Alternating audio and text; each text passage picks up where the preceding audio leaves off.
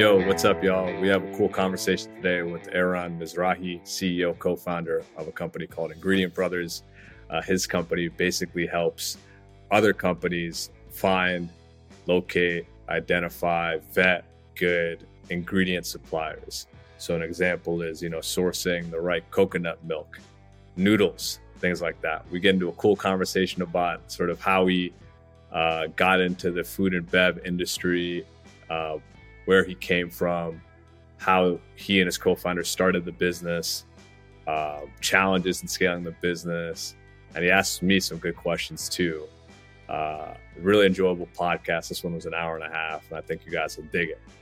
Would have kept going, but I had to jump off for a customer call. So let me know what you guys think, and feel privileged to keep giving you guys these shows. All right, see ya. So, dude, I'm really excited about this. I feel like you guys have an awesome business, and I love the branding and kind of marketing vibe of the site. I appreciate that. Yeah, I mean, I think, we're trying to do something a little different in the B2B space and be a little quirky. So I appreciate that it resonated a little bit from the research you did. Totally. And so, you guys know Chris Johnson on our team? Yeah, we know Chris Johnson on your team. Yeah. That's cool. Awesome. He got me excited about this meeting. So I'm excited to learn more. It's we usually talk to like companies that have some sort of software technical type of solution, and a lot, like, I'm not a software engineer, so sometimes like they're a little bit hard for me to like comprehend. But I was just talking to Chris. I'm like, I'm excited about this because I totally understand exactly what the company does. I started my first job was a product manager, and then very quickly realized that not a software person, and I'm like software adjacent. And so, I can appreciate that. But so excited to dig in and talk a little bit more on supply chain and product stuff. So I feel like a good place to start is like just about you.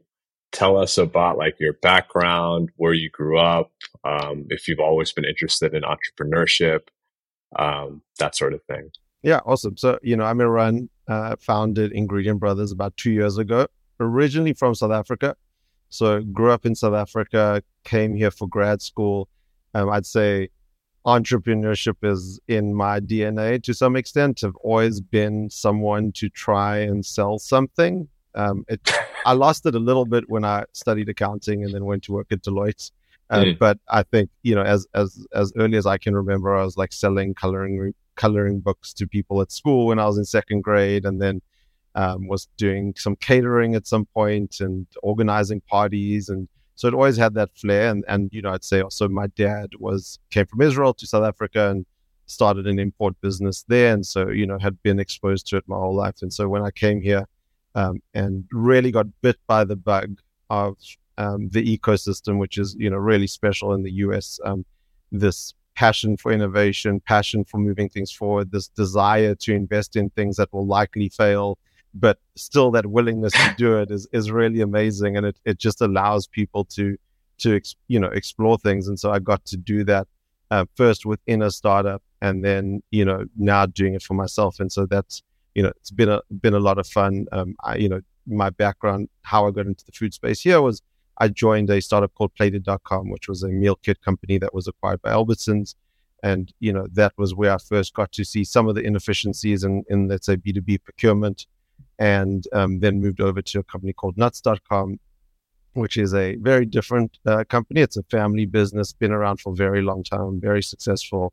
And I was there as the COO, and also, again, as organizers. And, that company has really well-developed supply chain. There was still a lot of opportunity. And so I kept seeing these, sparks of opportunity within the B2B space that got me excited to start Ingredient Brothers with actually a former employee of mine at Nuts.com. And so you got your MBA at Columbia, right? Yeah. And did you do undergrad in the US, or did you do that? No. So I did undergrad like the University of Johannesburg, which no one on this podcast will ever have heard of. But it was a great experience. But then came here and was very fortunate to get into Columbia and do my MBA there. Okay, cool. We have a couple South Africans on the platform. This goes out to like, I don't know, 30 or 40,000 people. So I'm confident there's going to be That some South someone will know Africans. it. Okay, good. Yeah. Okay, so you moved to the US.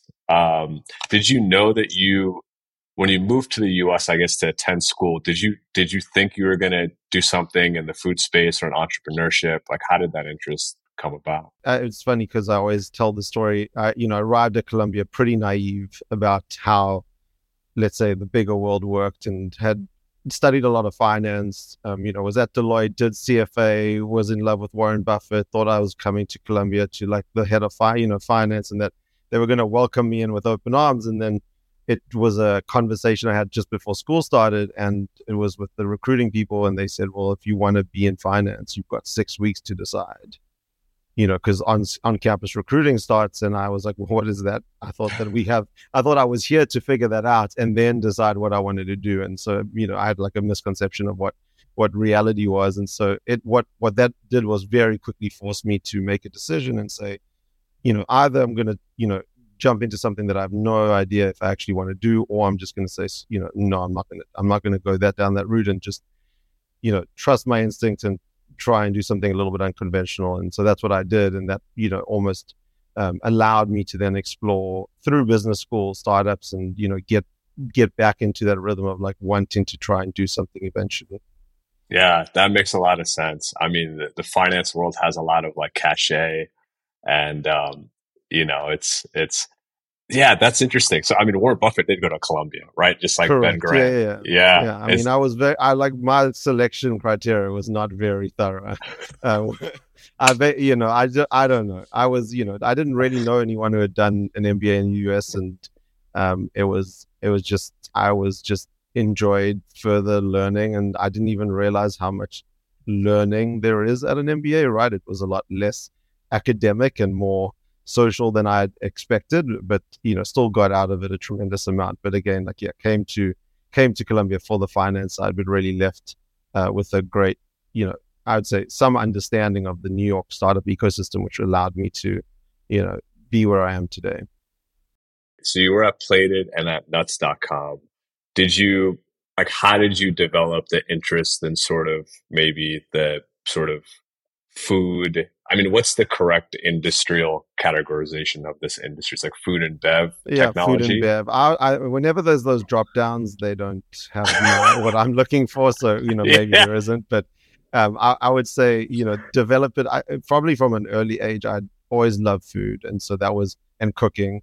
Not just the consumption of it. And so had gone to culinary school. I dropped out of college after my first year, gone to culinary school thinking maybe I'd be a chef, and maybe, finance, or, that wasn't for me. And what I realized was I wasn't as good as cooking as I thought I could be. And I thought I could add a lot more value on the finance side. And so always had that hankering for being in the food space. But then really when I came in, just realize how big the market is. I mean, it's just every day it surprises me how incredible the food industry is in the US, and how much opportunity there was. That, coming out of B school, it was, timing was also good. There were a lot of meal kit companies that were raising a lot of money and needed people. And so, I was able to get in and almost get an education for free into the food supply chain, right? So, very lucky from that perspective, basically able to use someone else's startup to learn and build process and build an understanding of how things work here. So you went through Plated, sold that, and then went to Well, I didn't nuts.com. sell that, but yeah, They I was sold it. You yeah, they sold participated. it. Yeah, I was, Yeah, from the sidelines said, yeah, that was, yeah, yeah. You said that's awesome. Yeah. good. Yeah. Cool. Where did you meet your co-founder? At what company? At nuts.com. So nuts.com. Yeah. So I joined Nuts, 2017, and, came into what was a pretty lean team, and we were trying to figure out how to scale, both the team, and try and, start to really think about how do you, protect yourself against like the big behemoths that are coming after you every day. And so we started to hire and really build out a lot of the team. And so, Alap, who's my co-founder, was one of I think it was like the second employee that I had hired within very quick succession. So he came and worked with me there, and like on sourcing some of our biggest products. And so we got to know each other really well. And he actually left, 2 weeks before the pandemic started. He went to go run operations for confectionery brands. And so we were both, going through the, decision making of what was happening in New York, New Jersey through the pandemic together in parallel at different places. And then at the end, not the end, but in 2021 decided, it would be a good idea to join forces and start something together. Yeah, that makes sense. So you lived in New York during the pandemic. How was that? Well, I was based in New Jersey, and Gotcha. I would say that it was, being in a warehouse with 200 people, having to make and obviously it wasn't just me; it was the whole leadership team together, because at that time, every day information was coming in, and I remember moments where it was like no masks, we're not wearing masks today, and then tomorrow the announcement like everyone needs to be wearing masks, and if we can't get masks, and it was, I think having to make decisions as the country makes decisions was incredibly tough. And then you're also at this really interesting juncture where you have people, customers relying on you, who've relied on you, and also new customers who, if you can help them during this time, you can build a lot of loyalty. And then that, you need to keep your people safe. And how do you do that responsibly, right? So, it was, not conflict, but there was, just a lot. It was super tense and super scary. But, I think as a company, I'm very proud of what we were able to achieve, and the scale we were able to do, and how we were able to keep people safe was, I'd say, life-changing experience for me, coming out of 2020. You guys started Ingredient Brothers basically as the pandemic was like in full swing. Is that right? Yeah, I mean, May 2021, June 2021, yeah, we decided to do it. In hindsight, maybe timing was a little weird because, every port was had like crazy congestion and people had stuff on the water. But, relative to 2020, I think with, relative to 2020, it was, I think I was like, well, how much worse, that was really, relative to that, I think it was felt like a no-brainer. But then in hindsight, when you look at it, you're like, oh, well, maybe not the smartest idea. No, I mean, I remember like March through, I think August, basically we just thought, okay, like we're all dead soon anyway. So fine, Yeah, let's try to do what we can. And then I think things quickly turned like Q4 of 2020 to like this insane growth. It yeah. seems. I like that's my memory of it, but I can't believe that's like 3 years ago now. So I also can't believe that. It does feel like yesterday, right? Yeah, that yeah. really does feel like yesterday. Okay, so you guys started Ingredient Brothers, and like walk us through kind of like what the aha moment was, like how you guys sort of thought about the opportunity, why you guys started the business. Yeah, I mean, again, I'm strong finance background, always looking for inefficient markets. Like that's like my number one thing is like, where is there less information available? And so that, in the retail world, there is so much information available that to be competitive, you have to really differentiate, or it's a race to the bottom. And so, I think in the B2B space, I always say to people, the example I give is like buying a 1 pound bag of almonds. If I give you an hour, you'll come back with like 100 different options and flavors and delivery times and all these different attributes. And then I go and say, go and buy 40,000 pounds of almonds. Well, probably take you a week and you won't have the right answer. And I think that, I saw that firsthand throughout my time. And then you also, again, like there's just not enough time in a day for buyers and sourcing people to go deep into certain commodities. And so there's just information that's left on the table. And there's, because of that, there's margin available. and you also have a lot of, I'd say, incumbents who are, have been at this for a long time, have got great businesses, and the desire to innovate as much on, in terms of technology and some other things. I think I felt like we could maybe, we don't have to reinvent the wheel, but let's just do things just a little bit, better, or just try and do things well, right? Regardless of what everyone else around us is doing. And, maybe we could build a business. But I mean, I didn't, was telling someone today, I think when we started, I told Alap, like, it's going to be the two of us in a room for many years before we can afford to hire anyone. And, thankfully now we're a team of almost 20. So things Wow. went a little different to what I had expected when we built it. So I don't think there was like an aha moment. It was just like, let's go try and sell some coconuts and maybe it will work out. And I mean, in prior roles, I think you sort of took like a front row seat to building a company. Was it a pretty easy transition to sort of being the final decider in your own? Yeah, I think certain aspects of it have been easy because have so much, I have a lot more experience in, let's say, traditional, people starting out that are a lot younger or haven't gone and been in industry for as long as I have. So I think some of those aspects that, I got to learn through other experiences in terms of leadership and decision making and maybe some organization.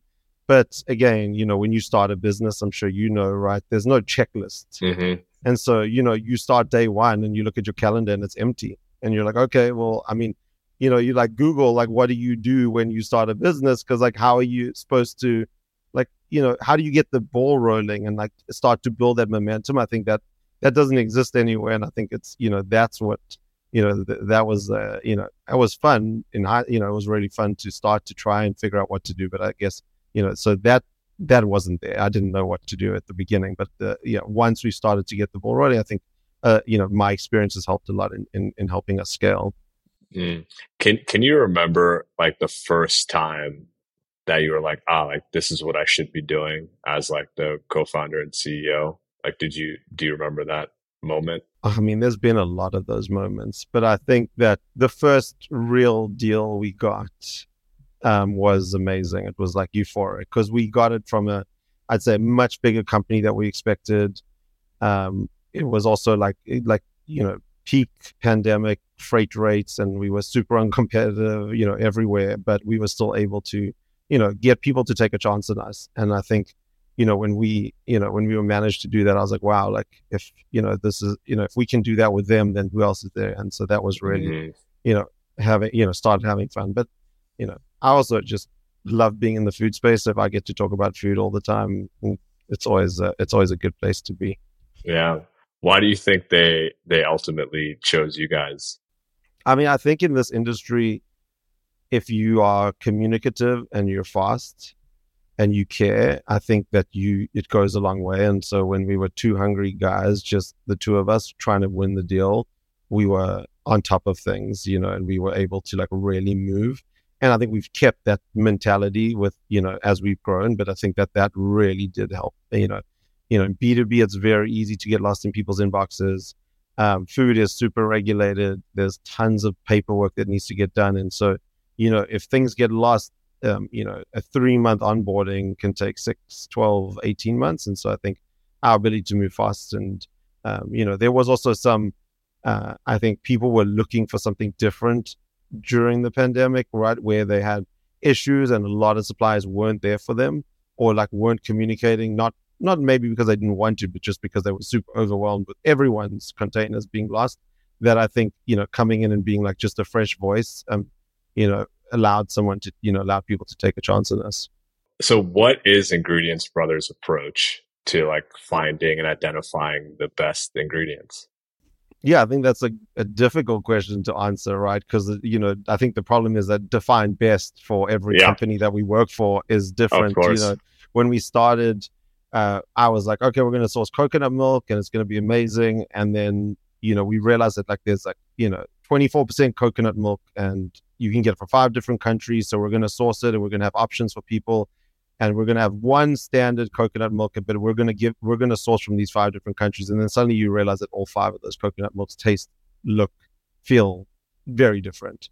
And so when you ask what the best is, well, it depends on what the customer's requirements are. And so I think what we've started to, what we knew before going into this, and I think having experience, in both Alep and I have come from roles where we've had to source many, many products. And so being an expert in any product is impossible, right? You can know a lot, but you can never be an expert. And so I think a lot of what we've spent time doing is figuring out how to identify the right supplier with the right supply chain who can be that partner, right? Because like I said, best for one person may not be best for the other.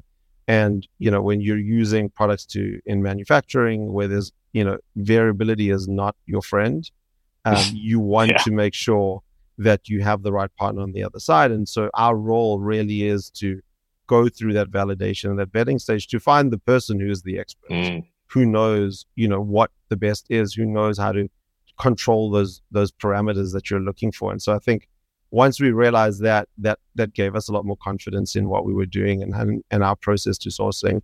Mm. So on coconut milk in particular, like why is there so much variance? Is it just like I native? mean, variety, time of year, Huh. the processing methods, could be different. The age of the machines can impact the taste of the product, right? Like Oh there's shit. just a lot of differences that can happen. And I think that, you know, again, for manufacturing, if you're just repacking it for a consumer has a lot more tolerance. When they're cooking, they can adjust, they can adjust a little bit. They can do things. When you're manufacturing millions of pounds of product a year, you really don't want to be on the line and say, hey, why is this different from last time? How are we going to adjust the recipe? So, that's something we learned up front. I mean, it seems like you guys have to scale like the taste that you guys at leadership initially have. How have you done like the ability to be like a tastemaker and identify these different qualities? Do you guys have a rubric that you've implemented in the company to kind of enable your team to identify manufacturers and such, or? Yeah, I mean, I think we definitely have again, it comes down, if you take taste out of the equation for the beginning, it comes down to like how are we evaluating and onboarding vendors, right? What are we looking Mm, at in terms of like who they are, what their capabilities are, how good, in terms of like their QA process and their measurement process, how good is that? And so we have obviously our QA team and our sourcing team go through that. And then, in terms of taste, and preferences, like we've started to, we're definitely a young company and still learning, but we've started to develop, opinions and understanding on certain ingredients and, what people may be looking for. So if we're working with certain customers and we understand, oh, they actually want to mask the coconut flavor because this is a product that they don't want the coconut to shine through, maybe we should look over here. Whereas, okay, they're looking for like a really big coconut punch, this is what they want. Or if they're, it's a coconut water product, and I'm talking a lot about coconut. We do a lot of other products, but like it's just an easy one to latch onto. But coconut water, the same thing, right? There's sweetness levels, and you start to understand like, okay, if this person is mixing it with other things, maybe they can get a more mature coconut, maybe less sweet. And so there's definitely some criteria. There we go. So there's definitely some criteria. do you guys work with this one? Yeah, It's sure. No, no. there seems to be a lot of exception handling. Is repeat scaling repeatability internal to your operation something that you guys think about, or there's enough like long-term relationships where you don't have to worry about that as much? The success here is long-term relationships and making sure that we're building out supply chains for key accounts, because Mm, you don't want the onboarding time just takes so long. You want to be able to build and like foster these really great relationships. But supply chain is about managing problems. It's I think if you try and build this perfect supply chain that never goes wrong, I think you're in denial. And I think that our success is in our ability, our process to manage issues, not necessarily to we aim to try and execute perfectly every time, but to assume that that's going to happen, I think is wrong. And so having the mechanisms throughout the supply chain to react really quickly and then provide the customer service that we need to, I think that that's really important. And we're pretty honest about that up front.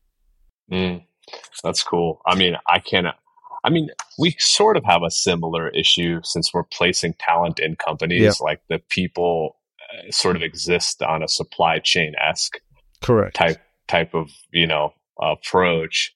And one thing that I've found is like having slack in the supply chain is like a necessary thing, especially when you're dealing with people where, hey, I may have a baby or surgery Yeah. randomly come up.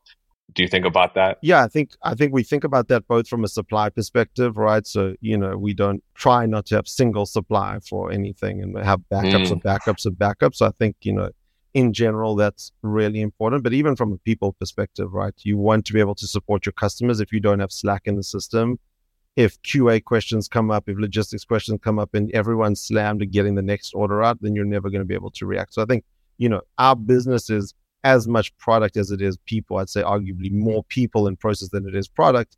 And so having slack in that system is incredibly important, because when something comes up and you need all hands on deck, if you don't have the hands, then you're left and the customer's going to get disappointed in the end of the day. is this a space like in ingredient sourcing where like private equity and venture capital have like taken an interest in? Is it like a well-funded space generally? Yeah, I mean we're bootstrapped and continue probably to be bootstrapped for a while, but there is definitely a lot of private equity in the space. I think it's prime real estate for private equity because you have a lot of I would say older businesses, family businesses that have been around for a long time, and maybe next generation is not as interested in coming in, and so you also have a lot of fragmentation, right? There's tons of room for consolidation. You'd be surprised how many people import coconut into the U.S. It's not a small number, right, for a small market, and so I think that there is a lot of investment opportunity, and there's a lot of people looking at the space as time goes on. Yeah. Is there like a specific reason you guys haven't taken outside capital? Is that something that you guys want to do in the future?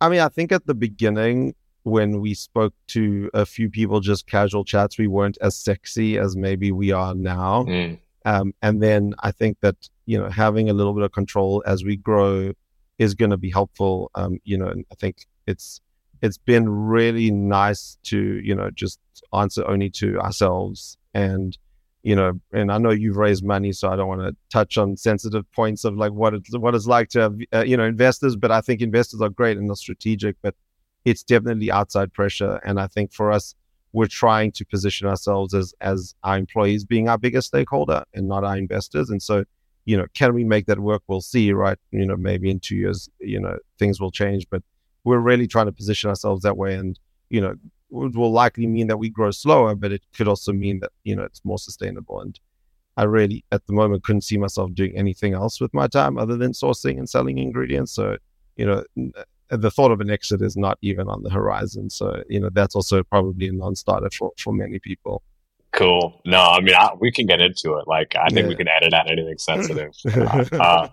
No, we bootstrapped the company for like 8 years. I mean, we took Okay. some angel money from some friends who sold their companies, small checks. And then we got to a point where we had some serious like acquisition interest. And we were like, well, there's a lot of opportunity out there to like continue to go and scale into and market share to take. And that's when it made sense for us to take some outside capital. But yeah, the pressure's real. I mean, they can be really nice, but then all you have to do is look at the deal terms and be like, this is constructed in a way where this is not an accretive investment unless Yeah. there's some real scale, Yeah. that you're able to get with this balance sheet. So And so, like totally. 8 years in, like, do you think you should have taken the money earlier, or are you happy with the time that you took the money? Yeah, it's funny. I feel two ways about it. I mean, I started the company when I was like 23. Oh So wow, I, okay, so I think had we taken the money earlier, I think we probably would have just blew it. Part of me thinks. Now, I think that's because, it was like my second job. I'd only worked maybe for 2 years.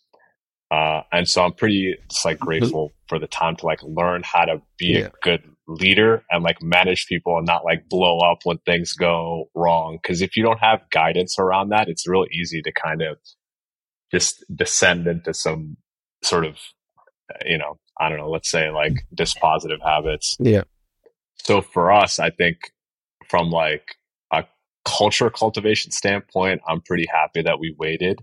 I think from a market opportunity standpoint, like had I had the reps in to lead a company, I think it probably would have been financially better for us to take money sooner. yeah, Looking purely at the financial metrics, I think it probably would have been, but it's hard to know because you're like relinquishing control. correct, yeah, Uh, you have a board now with an outside stakeholder versus just management, so yeah, I think in our case, I'm pretty happy we waited. But if we were looking at solely the financial metrics, I think that we probably could have, like, we've been growing maybe 50% a year, which is pretty solid, yeah. I mean, that's profitably. amazing. Yeah, exactly. But then, you think like, we could have been growing 150% sooner or something like that. Yeah, And so, but we ended up with like a really great firm that has like a control. This is recorded, so I have to say nice things.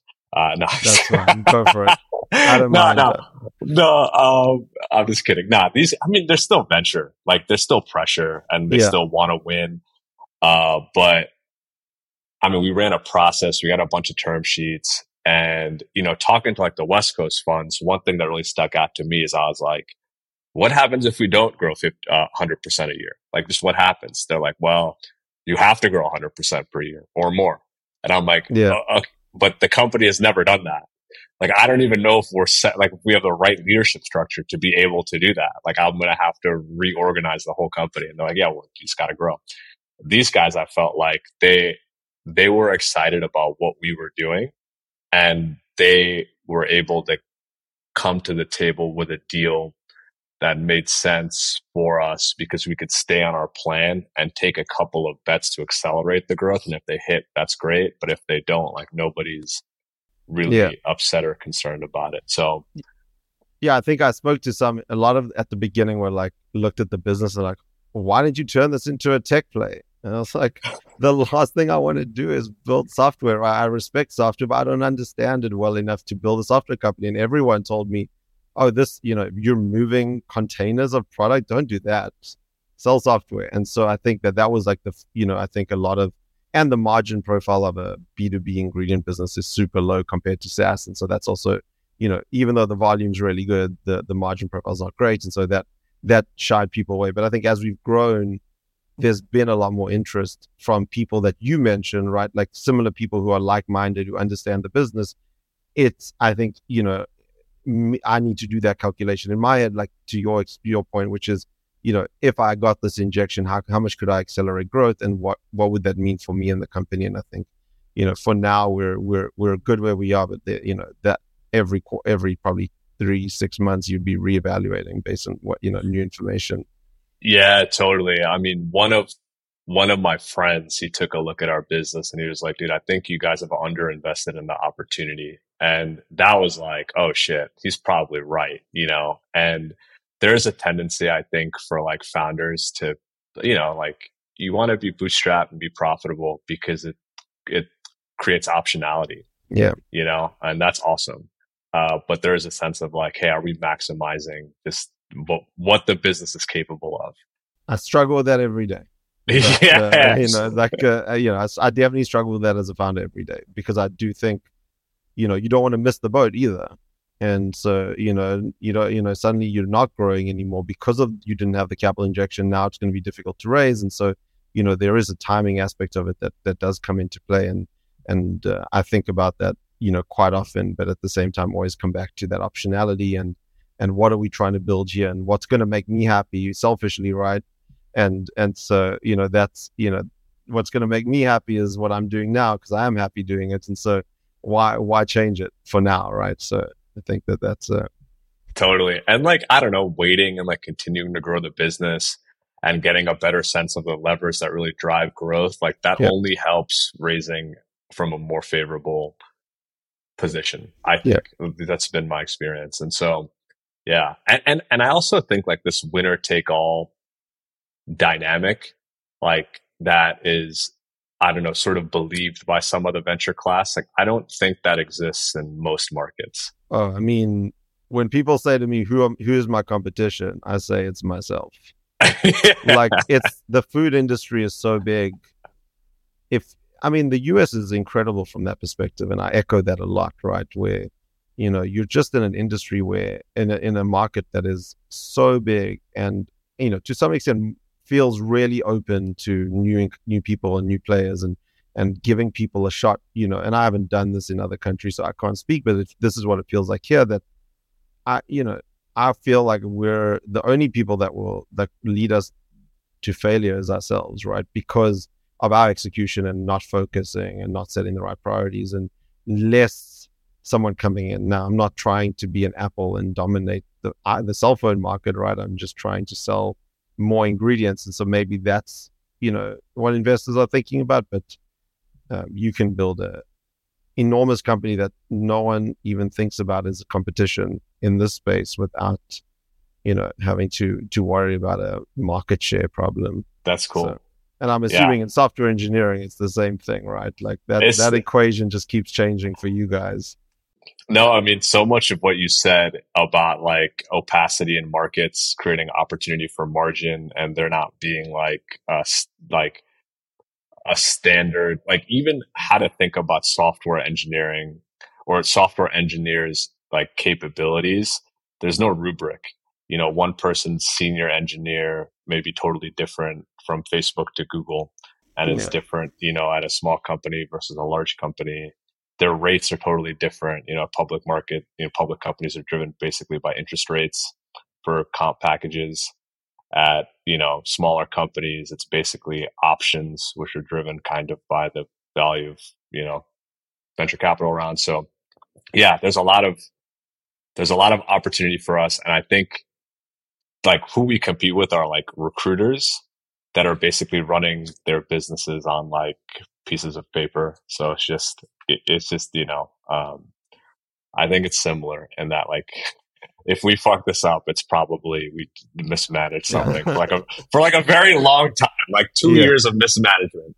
You yeah, know? exactly. Yeah, that's how I feel. Yeah, similar feeling. Yeah, Yeah. yeah, that's cool. Okay, so where's your team located, by the way? Are they mostly in like New Jersey, New York area, or you guys have spread out? No, so obviously low margin business. We started importing some stuff from the Philippines, and I started reading about people in the Philippines working for U.S. companies, and it wasn't Ah, it wasn't even on my radar. And I say this a lot too because I was like the anti-remote person. I had a work from home policy document where my employees had to like give notice, and like I was very deliberate about getting people into the office prior to the pandemic. And then, when we started, things had changed, and I think there were a couple of things that had evolved to an extent that I had to open my eyes to. And so we were importing, and I was like, what's the big deal? I'll meet some people and let's just see. And we met,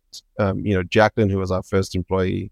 Um, we met her, and it just she accelerated the growth of the company tremendously and helped us so much. And from that spark, we just started to think about, obviously we're building a global company, right? It's we're bringing ingredients from like 8 or 9 different countries. um, you know the time zone, our suppliers are most of our suppliers in Southeast Asia, and so the time zone is really important. And so, and these products also consumed by people all over the world, and so you can find people all over the world who have experience in sourcing those products. And so it's been really great for us to build a truly global team. And so we have people in the Philippines, we have some people in South Africa, Colombia, Argentina. And so we've got a pretty diverse group of people that work together on solving these supply chain issues. that's awesome. So, has your philosophy on remote work changed? Yes, I think it's changed to some extent. I think not to some extent. I think that if you're remote first, and when I mean remote first is that I think there's a difference between having like a team of people who are outsourced to do a specific task that are remote versus building a global team that are all leadership and decision makers within the company. Whereas if you have some hybrid or other models, I think that you can get into trouble for a number of reasons. But if you have an office somewhere where some people are making decisions in like a corporate feel, and like there's like a central office where like you're not involved in the decisions because you're sitting remote somewhere else, I think that can get a little bit dangerous. And then I think that doing hybrid is really tough, because you're spending a lot of money on rent that you could be spending on other things. And so I think that my perspective, which is probably not the right perspective, but at least my perspective, is if you go remote and like invest fully in it. And I think you can find, not everyone loves remote, but you can find enough good talent who appreciate it and will give as much, if not more, effort within a remote setting. And if you want to be in person, be in person. And there's as many people who want that setting to be successful too. And so I think it can work. And we've learned a lot of lessons along the way, but it's been an incredibly rewarding experience, building this team all around, from everywhere. So That's cool. And so, Ingredient Brothers is remote first. correct. Yeah, that's it. Okay. Okay. Yeah. So are we. I like it. And I actually tend to think like remote is a form of compensation that is easier for smaller companies to pay than bigger companies. I think it's like a competitive advantage, actually. That Yeah, is, that's good, because yeah, big companies suffer from coordination problems, which we don't have to. yeah, exactly. Yeah, there's certain decisions that are a lot easier for me to make than for a big company with thousands of people and, having to deal with all the HR stuff that I wouldn't, we're doing, but not to the extent that you need to do it at a big company. Yeah, there's like basic like HR and admin things that become like a nightmare to do remotely, and to not come across like a total asshole in doing them. Like, I'm sure you've heard of like the better.com riff that was like done purely over Zoom, Yeah. and that's an example where like, there's probably a more humane way to do that, but it's hard to do something like that over remote in a humane way. It's like, Yeah, we haven't bridged that gap. Yeah, we haven't bridged that gap. no, That's just just, as an example. yeah, Yeah, yeah, yeah. I agree. I agree. What ingredients do you guys actually source now? So coconut and coconut related products. What else? Yeah, so we're doing a lot of different products. So we source cassava flour from Brazil, tapioca starch from Brazil and Thailand. We do a lot of spices, mainly out of India. We do coconut milk, coconut oil, lots of different kinds of coconut oil. We're starting to do noodles even. We do a lot of freeze dried products, so like freeze dried fruits and vegetables, both in like powdered form, pieces form. So there's a bunch of things that we're bringing in now from all over. So it's we're somewhat product agnostic. We have like our core catalog of things that we're very good at, but we enjoy building good relationships with our customers and then allowing them to dictate to us almost where they are having issues or where they see opportunity where we can help them just improve their supply chain. So that led us to sourcing noodles, which is something that I never thought I would source in my life, but here we are. And I think it's that's been again like another aha moment, was like being able to close something like that just gives me more conviction in terms of the service and what we're trying to do and what we're offering. So when you think about the future of the company, do you think about it in terms of like what products you guys will have in your catalog, or do you think about it like from a growth standpoint? Yeah, I mean, I think about it in terms of how do we organize this database of natural ingredients that we're building and expose it to people. And so what as we're going along this journey, we do have our own software. Be it like not the most complex software, we are building our own software, Oh, sick. and as part of that, like we are building this incredible data trove, in of vetted and understood vendors as well as products from all over the world. And so because we're demand focused and we're taking on what customers are looking for, we've our product catalog has just grown tremendously. And it's how do we slowly expose that to customers over time to build the business and really grow into like a platform where we can almost democratize the sourcing process for a buyer, right? How do we reduce that friction between the supplier and the buyer? Right now there's just we're a middleman, right? And so our job is to facilitate sales between is to showcase the supplier, right? Our job is to be an advocate for our suppliers, and right now that is between there's so many barriers between the supplier and the end customer. And so a lot of our focus is just breaking down those barriers one by one in terms of just how do we make it as seamless as possible so that our customers feel like they're buying from the supplier, not from Ingredient Brothers. And so, I'd say that's like the long term, pie in the sky, really what we're trying to get to over time, and something that we're, or every day working towards. Mm. What's your view on like how to forge long-term relationships? I mean, it's communication and trust, right? It's like you know, the simplest thing is when you identify a good partner, usually it's based on the fact that they're communicating with you and they want to communicate with you, right?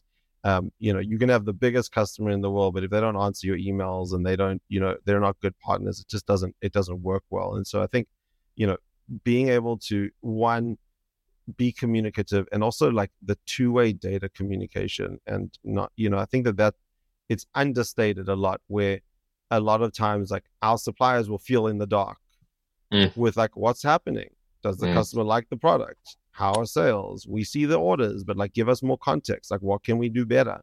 I think that, again, like being that partner who can easily provide that information with the systems that we're building, I think will help forge that relationship. Because I think a lot of the time when you don't have the software and you don't have the data in front of you, you spend most of the meeting trying to put that together for them versus giving that to them and then spending 80% of the meeting actually talking about things that matter and moving the needle forward. So, that's what I hope, we can do, with our supply base, and also just in terms of, building a, good relationship with suppliers who want to grow with us, but also see the value in growing with us.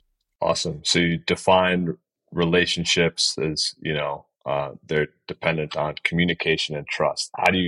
What does trust mean to you? Like, how do you define that? I mean, I think it's just doing the right thing, right? And again, I think it's super simple, but there's just, there's decisions that you're going to be presented with every day where you could kind of snake around or, take a shortcut or do something, and that, may, I think in the long term will hurt you. And if you rather think long term and say, you know what, like, we're just going to tackle all of these things head on and be completely transparent about it, I think you can get to a really good place versus, taking shortcuts and then suddenly finding yourself a few years down the line where you've lost that trust with suppliers and or customers, and that just doesn't win with everyone. So I think, maybe it's like sacrificing short-term profits for long-term gain is one business way of saying it. That's awesome. Yeah. And there's so many parallels between our businesses. That's cool. It's the same thing with devs and with companies, I'm still taken by your definition of trust. That's a really good one. It was a good one. Okay. I'll have to watch it back and write it down to make sure I remember it. Like, so is this like a values thing in the company? Like, how do you make sure that as you guys scale, like this is maintained across the organization? Yeah, I think I don't know if it's exactly comes through with this value, but we try and like take an approach of like a no blame culture, right? And like in a no blame culture, you are responsible for admitting that something went wrong, right? And to feel safe that we'll all solve this together, right? And like we got to learn from it, and there's accountability still, but in the same time, like you've got to create this feeling that like it's better to say something and get it out there than to hide it because you're nervous about what the ramifications are going to be. And so if you continuously do that, then I think you can improve on all aspects of relationship building. And so that goes to, being completely honest and transparent with the customers when things go wrong. Same thing with the suppliers, and same thing internally, right? Where, you try and expose things as quick as possible, take accountability for it, but then also be able to, utilize the resources around you to move forward and build something better. And so I think that's where it comes through, the most within what we're doing is like, how do you create the safe environment where you almost like, cheered on for saying something so that we could, we can all learn and move forward rather than holding it in. Easier said than done. Easier said than done. Easier said than done. I would say that we're nowhere near perfect, and we're a very small, young organization that every day is learning and every day figuring out things that we didn't know about ourselves. What are maybe the most surprising things that you've learned sort of being the chief decider in this past 2 years? I think I love hiring people. And so, I mean, that's probably going to be a problem at some point, but I think that's been, if it's, I thought like, hey, if I'm just selling ingredients and buying ingredients, that would be the most fun. But then I spend most of my time recruiting and meeting people. And I think that was probably the biggest, how do I build this business? So all I'm doing every day is just hiring and developing the team more than, selling the ingredients. So I think that was probably the most surprising. Just really enjoyed it. And the fact that now I get to meet people from all around the world, that's even more fun. So, I think that's been very surprising. And again, like a blessing, because when we started the business, thought it was just going to be me and Patel in a room. And, I think he will say, thank God that we have a group of people around us to basically like barricade ourselves around, so we have some safety nets. Yeah. Why do you think that's so gratifying to you? I don't know, it just gets exciting when you find people that you think can add so much value and are just driven, and you see that spark and you're like, oh wow, like, if you can put yourself in, if you can put them in a position to succeed and give them the keys, it can be a lot of fun, right? And I think selfishly, it's just, some people have hobbies outside of work. Work is my hobby. I love working. It can be super stressful and anxiety prone at many times, especially as an entrepreneur. But at the same time, I don't think there's anything else I'd want to be doing with my time. And so if I can do it with like driven, amazing, thoughtful, curious people, and provide them with some opportunity to, have fun and build their career, yeah, just selfishly, that's, adds to my fun, and hopefully adds to their fun, and my fulfillment in life, I guess. I like work too much to have like a long list of hobbies. Well, I have the hobbies, I just don't do them, right? Same So here. I yeah, managed to like get to the gym. I have a gym in my house. Maybe I get there like once a day. That's about it. 20 minutes, and then I'm back at it. Yeah. yeah, Uh, yeah, exactly the same. you mentioned some sort of like calling them ingredients in a good hire. Like, do you have a list of sort of characteristics and traits you look for, like beyond the skills? I feel like that's the easy part. I mean, I think curiosity Mm. is like number one trait. Every role in company is different for what you look for. Um, and in a startup where you will likely have people that will get less direction than they would have gotten at a big company, less oversight, and definitely less. There's no playbook for a lot of the roles you hire, and you're coming in and you're like expected to develop things from scratch. And usually it's something that someone else has been doing before, but not been doing it well, or has been doing 20% of Yeah. what they should have been doing because they've had no time. And now you bring people in and you're like, hey, you need to just go, and like, this is the objective, but how you get there, I can't tell you, right? And I don't have time to tell you. So finding people who are curious and understand that, and can take that on and be excited, right? And look for the gems, and look for those. I think that's really what I look for in terms of, other than the skills and some of those things, which are also really important, right? And understanding someone's previous experiences is really digging into those moments where they saw opportunity at companies and they grabbed it and they went for it and they drove it, and they can really talk about it. When they talk about it, their eyes light up, like this is the thing that they want to be doing next. I think those are Mm. the things I try and look for, in people. Awesome. Yeah, that's so cool. Okay. I have a selfish question. Like as somebody who like basically works in like food and bev, how do you identify like a good restaurant? What are your tells? I'll answer this, but it's definitely not going to be the right answer because I think it's a difficult one. I'm also someone that I'm like, I love food. And so if it's decent, it always feels like the best meal I've eaten. I'm always just overly excited about the food. Um, but I think you can tell a lot, in some to some extent, by the menu and the complexity of the menu. And I look for, if it's simple and it's clean and it feels like, there's been some thought put into it, that's really what I'm going towards. And I also just have bias towards certain cuisines. I love spicy food. And so, Hmm. it doesn't matter what the restaurant is. If it's got, spicy Szechuan food, I'm usually enjoying it. Sichuan. And so, Yeah, that's cool. Yeah, I used to live in Shanghai, and so we went over to uh, Chengdu and got to eat some good mapo tofu and yeah. all that good stuff. Yeah, Yeah. it's amazing. And thankfully in New York, I mean, I haven't had it in Chengdu, so I don't know. But I mean, in New York, you get, incredible tasting food that feels like, as authentic as I hope it is. And so, if it's any better, then I'm on the next plane. But it's really, really great food here to explore. The funny thing about eating in China is that the food was pretty good, but I love like their culture around eating. Like, nice long meals. They're kind of messy, and like you're drinking like these, you know, $2 beers that are basically water, and you're having like 10 of them over the course of a meal. I love that. In New York, that's tough to do. That's like $100 meal if you have like five beers. Yeah, So you're not doing that in New York. Yeah, definitely not doing that in New York. But Yeah. I sip my one beer very slow, so Yeah, so exactly. it takes me the same amount of time as your 10, but I sip it very slow.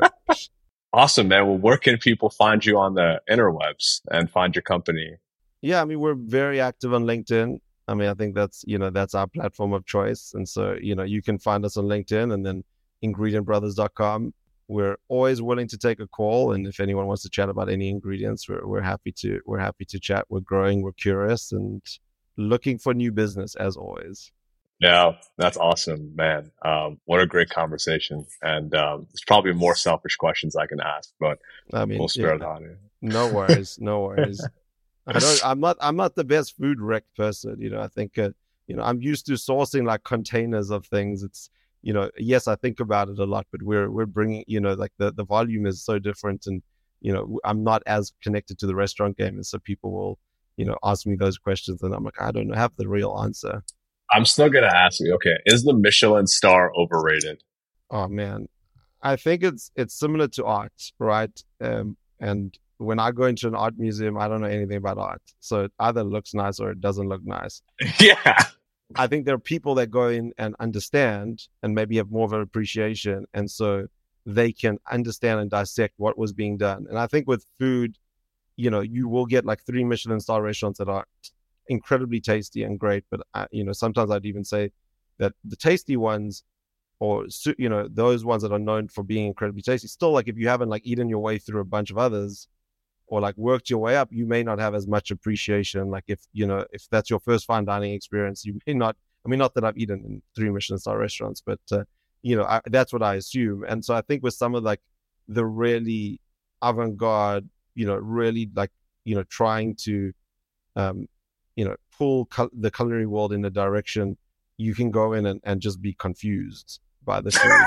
And I think it's similar to the art where you just maybe you're just not we don't have as much experience to understand, whereas like someone who's a Michelin judge will have eaten at many and has a better understanding for food and the composition than we do. So you know uh, I don't know if that's a good answer. That's Sounds a great answer. No, it's a great answer. That do you like to go? Okay, this is another strange question. Sometimes when I go to really nice restaurants, I like to eat beforehand, like a little bit, so I'm not starving when I go to the restaurant. And like because I want to enjoy the food, I'll just stuff my face and be like, okay, when's the next course? You know, do you do that, or like do you like prepare the appetite and like you try not to eat until then? Yeah, I mean, I like I've been an entrepreneur for 2 years, so it's been a while since I've had anything that Yeah, resembles a fancy meal. totally. But I'll say that yes, at some point, I probably wasn't the person to eat a slice of pizza before the meal, like you were. So yeah, I try to appreciate the food a little bit more. But I don't have, definitely haven't been to a ton of fine dining restaurants. But at some point, I'll let what I do when I get the opportunity. What's your favorite restaurant in Nashville? Okay, that's a tough one. Have you been to Nashville?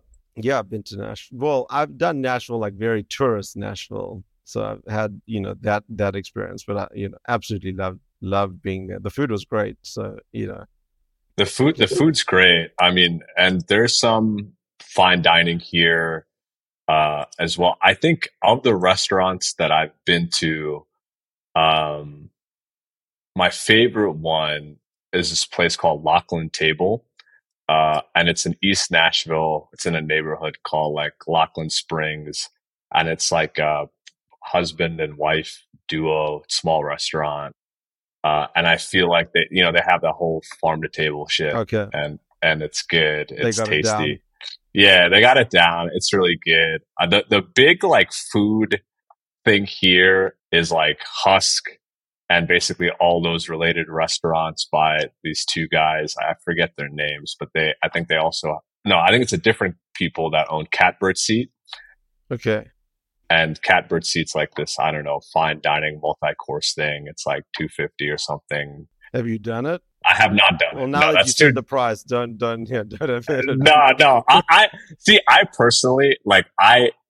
for me, I love eating well, and we'll cook at home and we'll eat well. But I, number one, it's a lot of time to Yeah, just course out, and I don't know. It's like I try to be open to it because it's some people like fine dining experiences, but I'm a more simple guy. I like yeah, eating street food outside, mapo yeah. And I tofu. think that's the beautiful thing about New York.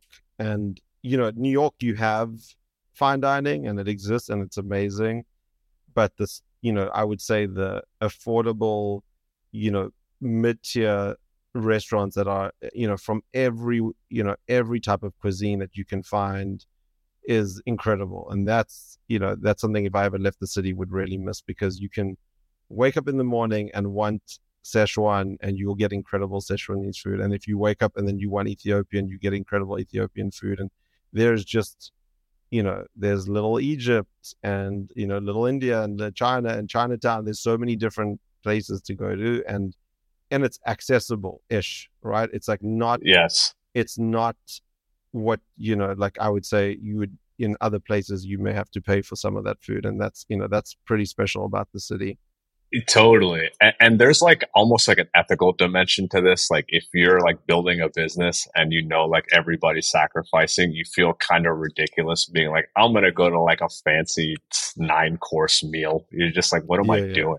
You know, exactly. Yeah, I completely agree. Completely it agree. just is ridiculous, Yeah, yeah. so I would say by volume of like calories consumed, the place that I've gone the most is a place called House of Kebab in Nashville. It's like a Turkic kind of Yeah, kebab spot. It's fucking good. They have like their Cuba days. You get a Diet Coke. You get some, and you that's it. know, You're done. I'll come join you one day for one. That sounds good.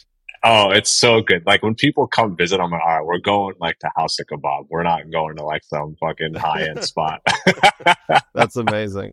I have a question for you before I forget. When we started the business, we basically stumbled upon like no code, low code platforms, and we built everything on Airtable, which has been completely, I would say, game changer for us as a small business. Have you found any growth in people requesting software engineers who are focused on these low code, no code platforms like Airtable? Yeah, there's been a lot of growth there. And I mean, we built our whole business on like Google Sheets for the first like 5 years.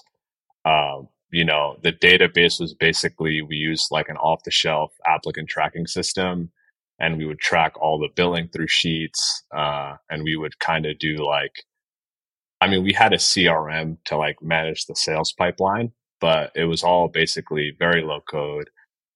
We built our own app and actually ported all the data to like our own database only because we were like, well, if we want to expand the business to do more than hiring, or if we actually wanted to like augment some of the like human decision making and matching companies, that we found really hard to do with a low code solution.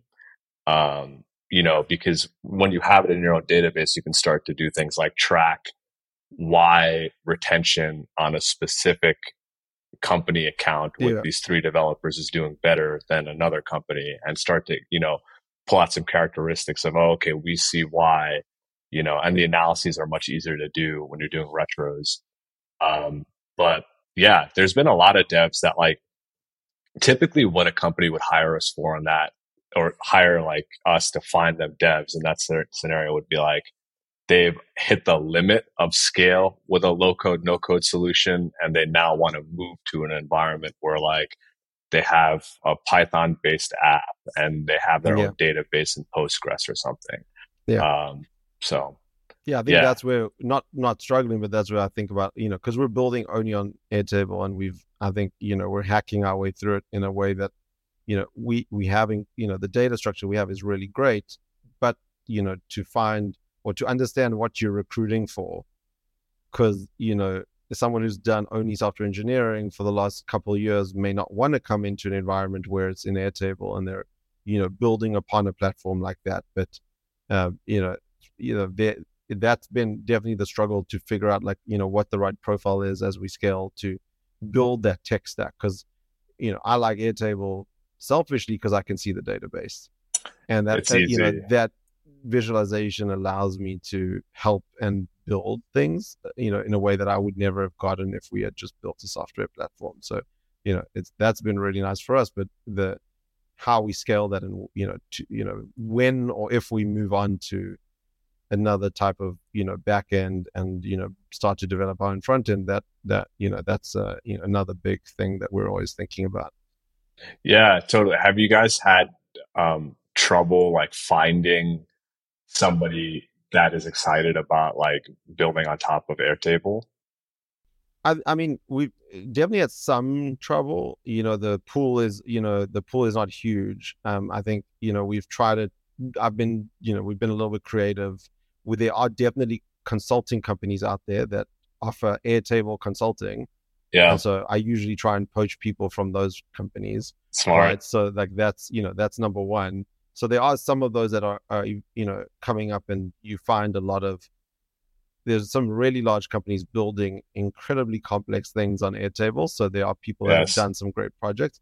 And then, if you find people who are really good analysts and, have done some SQL and, maybe, are curious to develop that skill further, then I think, something like an Airtable is like the perfect platform to, learn on. And so maybe it's not, they haven't got a tremendous amount of experience on the platform, but they've got a lot of that thinking of how to build the database structure, and how to build the platform, and then they just have to learn how to use Airtable and code, and develop on top of that.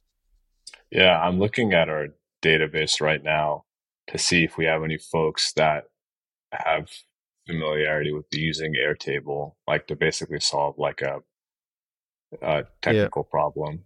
And we do. I mean, I could always, yeah, I could introduce you to some if you Yeah. want, Okay. if you, Yeah. if you guys are hiring. Okay.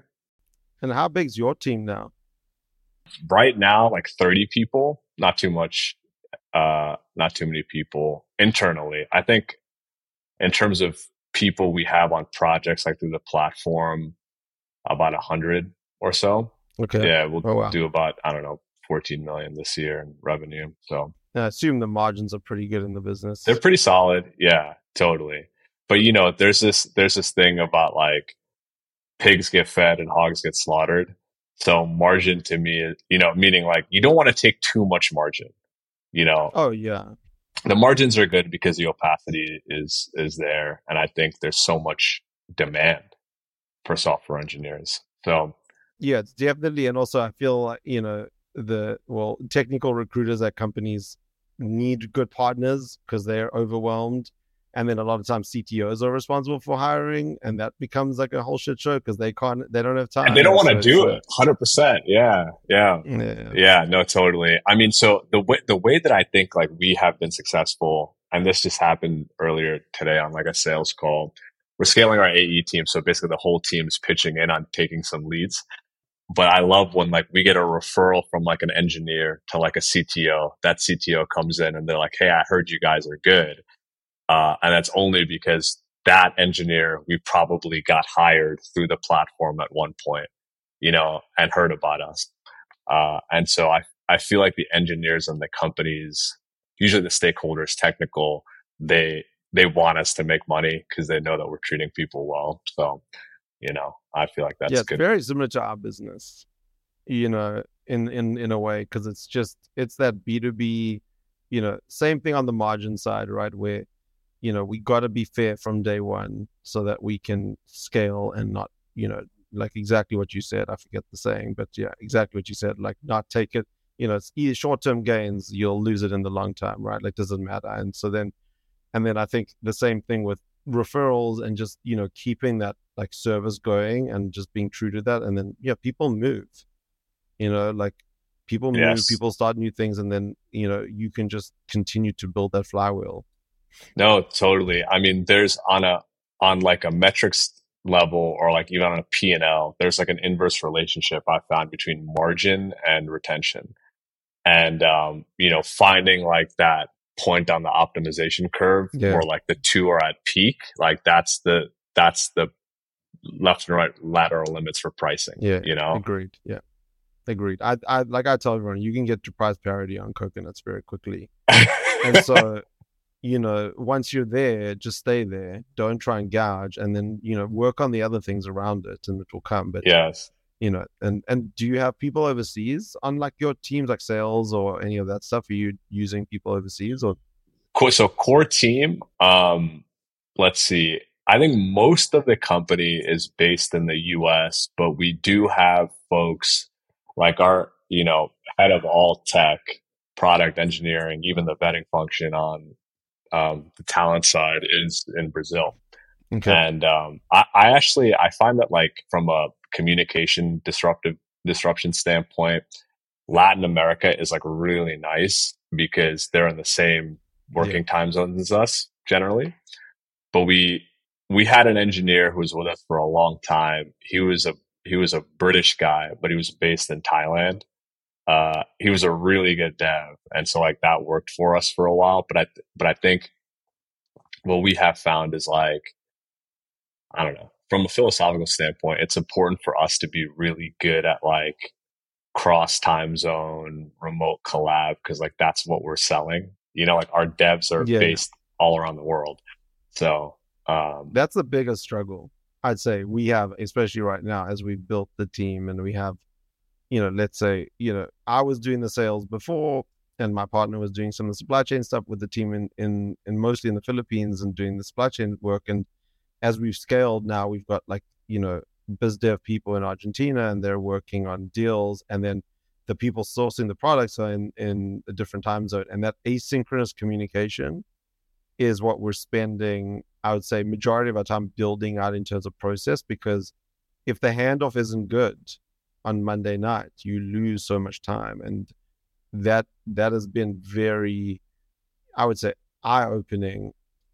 Didn't expect it to be as challenging as it would be, but the upside is so incredible that you got to figure it out.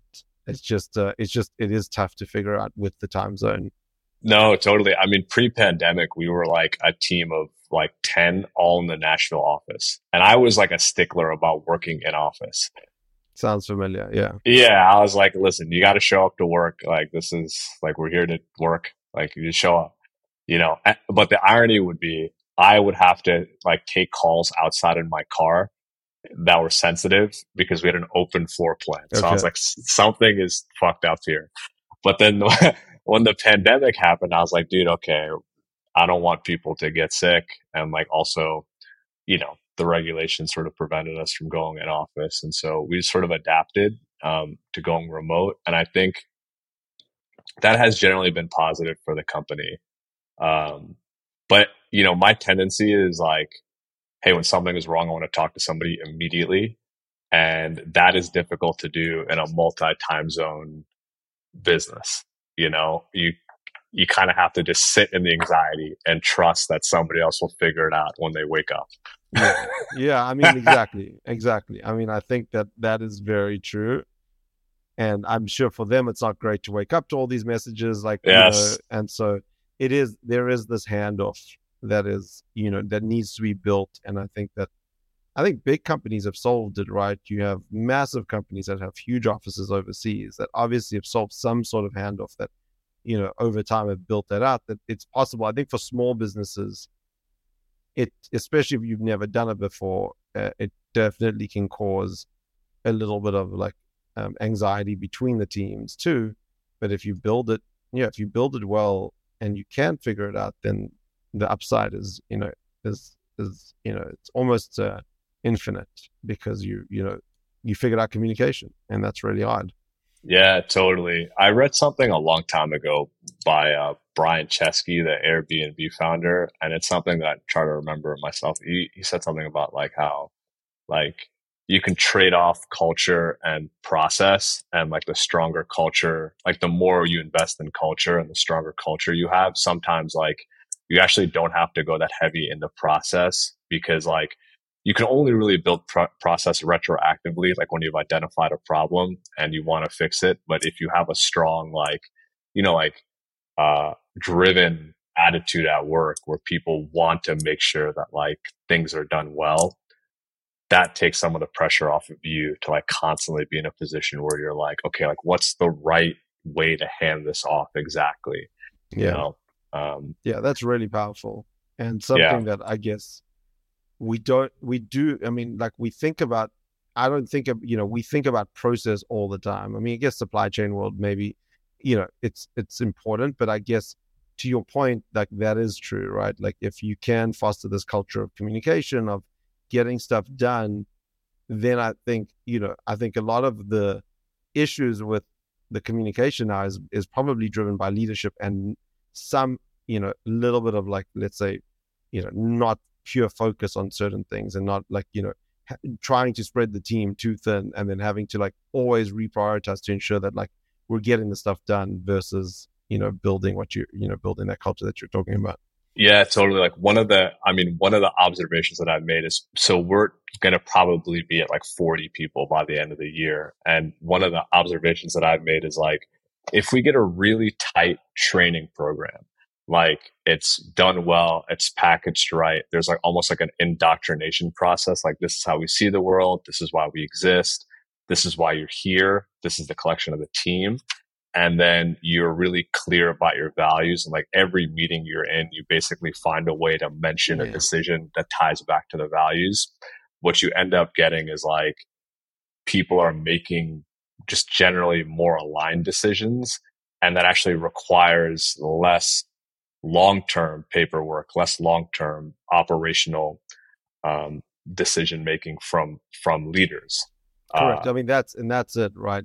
If you as you were talking, I was like, yeah, that's exactly it. Is like, we have, so I have a guy named Pedro, and he's always like, Iran, my job is to make sure you're not involved in anything. And I'm yes. like, that's, yeah, exactly, right? Like that's, how do you build that? And I think at the beginning, it's just allowing people to go and do, and, you know, not fail, but, learn as they go, right? Because, we're hiring people from different industries, totally different experience, but have the ability to execute incredibly well. And so it's just about, giving them that room and having the time to give them that room. And then on the training side, yeah, I think, budget is always such a, there's It's like a a list thing. of a million people you can hire, and it's It's a like the thing. training is so important, because it is like if someone comes in and they don't understand how the business works, and you spend 6 months, like you might as well have hired someone else to teach them, because the next person spending 6 months being ineffective because you haven't trained them properly. So, No, that's totally it. And I would say that's the benefit of having raised a little bit, is like when we were bootstrapped, it's like every dollar mattered. And but if you fully load the cost of training and of equipping them into your industry, like when you're on the other side of venture, the ROI is like, yeah, yeah, yeah, you're maximizing now time. And so you're like, hey, you can spend an extra 5, 10, 10% on the comp to make sure that they come in solid, with some priors. But yeah, I don't know. You could ask like my leadership team. I would be such a hard ass about like, this is the right way to do things. Like, don't fucking do this any other way. And I would find myself like working, 80, 90 hours a week constantly, because I would feel like anytime there was an operational gap or a decision making gap. yeah, you're playing whack-a-mole. Yes, totally. And we hired like a sales leader. He's funny. I give him shit about this all the time, but he was on my ass from the minute he started. He's like, dude, we don't have like a compelling unifying vision.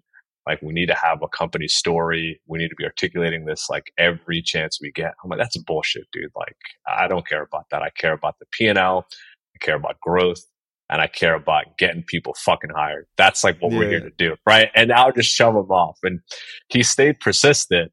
And finally I was like, dude, okay, like fucking, I'll spend some time on this. And I spent like weeks, and it still sucked ass. And I'm like, this is bullshit. I did it again. And finally we came up with like a thing where I'm like, whoa, like these values and the story like feel like honest, and they feel like aligning to where I can say these three things. Like for us, it's like simple, efficient, human. Like every decision we make has to keep those three things in mind, and you can force rank things you want to do by if they meet those three things. And that it's like freed up so much cognitive yeah, bandwidth for me.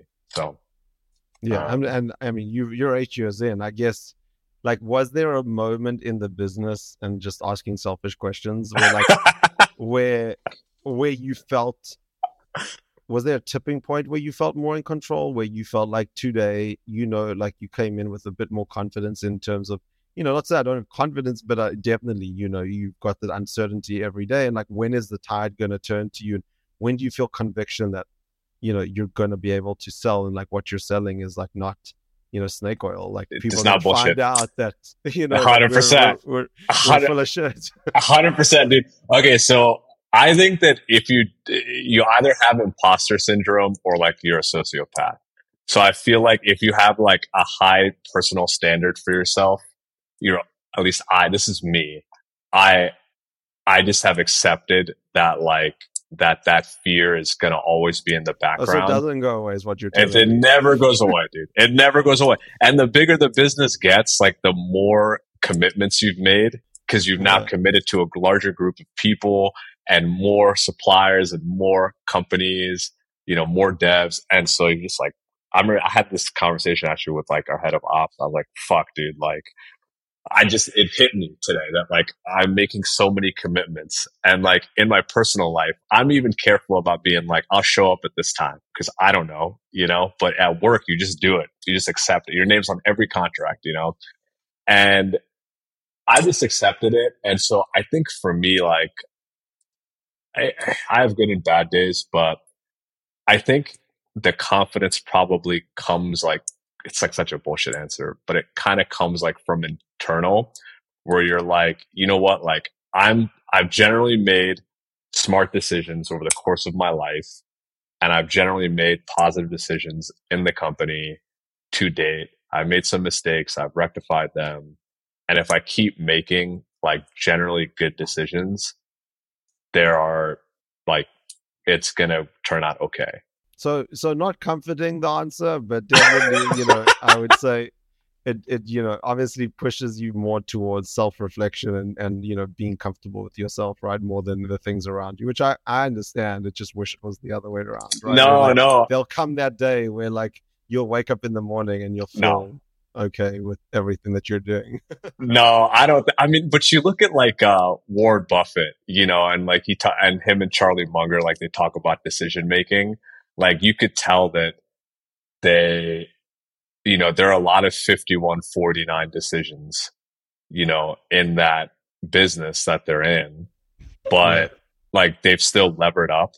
The scale of their decision making is like to the tune of like hundreds of millions, if not billions, but they have like an equanimity about it, like a peace about it where like they accept like, hey, like we've thought through this. It's the right decision. Let's go for it. And if anything, I will say the venture fund that we've partnered with, the board member in particular, Robert, he pushes me to like have a lot more conviction in my decisions. He's like, dude, you're going to know 80% and you need to be fucking okay with that because you raised the money to grow. Just fucking go. And that has been like a very helpful voice in my ear because like I'm the same way as you. Like when you build a business from scratch and you're kind of like, oh shit, I can't believe this is working. You tend to, at least I tend to be like, it shouldn't be working. It's going to fuck up one day, obviously, Well, it feels like I'm playing a computer game, right? it does. It When does. is it going to be like game over? And that's the like, especially in this new world, right? Like they're just numbers on a screen. And in my employees, I've met two of them of the 20, and so it's all very. I think that also makes it less concrete because there's nothing to look at. I'm Yes. not staring at a Yes. container, right? The most I've seen is like a packet of coconut milk today, and that's, it doesn't give you any sense of like realism, you know, that yeah, it's just it's bizarre. No, no, totally. Like you're like, I mean, I will tell you the first day I drew a salary, I'm like, we built a fucking website that pays me a salary. And like, I'll get messages from devs like, hey, I bought my Jeep Wrangler because of a contract that you guys hooked me up with. I'm like, what? This is crazy. And I'm sure you feel the same way, but I don't know. I think that like it lets you get into a space of like, all right, this is going to sound super woo woo, but the more I focused on like gratitude and being like, holy shit, like what a blessing. Like this is awesome. The less anxiety I generally feel about any of my decisions. And like, you know, if I can keep myself in a space of like, thankful for the team, thankful for the opportunity that we have, thankful to serve companies and devs, and like focus on that, generally I'm okay even when shit is going wrong. I'm Okay. like what a privilege it is to even solve these Yeah. fucking No, problems. I agree. Yeah. I think that's a good way of putting it, right? Like people who are getting their MBA would dream about having the problems that we have. They Oh, I go to mean, me of 10 years ago would have dreamt about having this problem. I couldn't even think of a business idea 10 years ago. I was like coming up with like, what if I built the next, I don't know what it was, fill in the blank, and like had no idea what I was doing. So yeah, I agree with you. I think that you have to reflect, and it's living in that in the moment, and especially as a, when you're getting thrown stuff, and it's, every day is something new, that it sometimes is more difficult to do than it seems. Yeah, focus on gratitude. That's been like really like every week. And it sounds so stupid, but it's like every week we do a thing where like, obviously every day people report on like, here's what I'm doing Yeah. today. But every week we make people being like, what are you grateful for? And, and like we try to even in meetings be like, like we're thankful that this has happened so we can fix it. And it's a good problem. And having that culture, I think, I don't know, man. It helps me like not maybe worry so much about like the burden that we carry as entrepreneurs, because I You're gonna always turn tell, this into like a mindfulness podcast for dude, founders. dude. Well, I tell my like head of ops, I'm like, dude, okay, if this company collapses, everybody else gets a job except the dipshit CEO. The dipshit CEO gets asked for the rest of his career, why the fuck did you fuck this company up? And how did you make so many bad decisions? Yeah. Right? Like, but everybody else is like, imposter syndrome talking. Yeah, exactly. Exactly.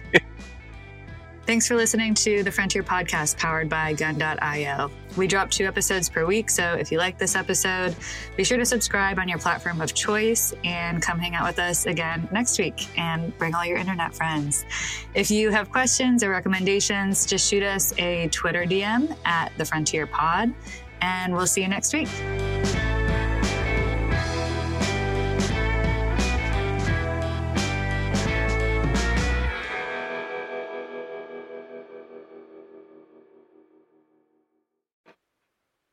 Thanks for listening to the Frontier Podcast, produced by Gun.io. We're the only freelancing platform where engineers actually go to hire other engineers.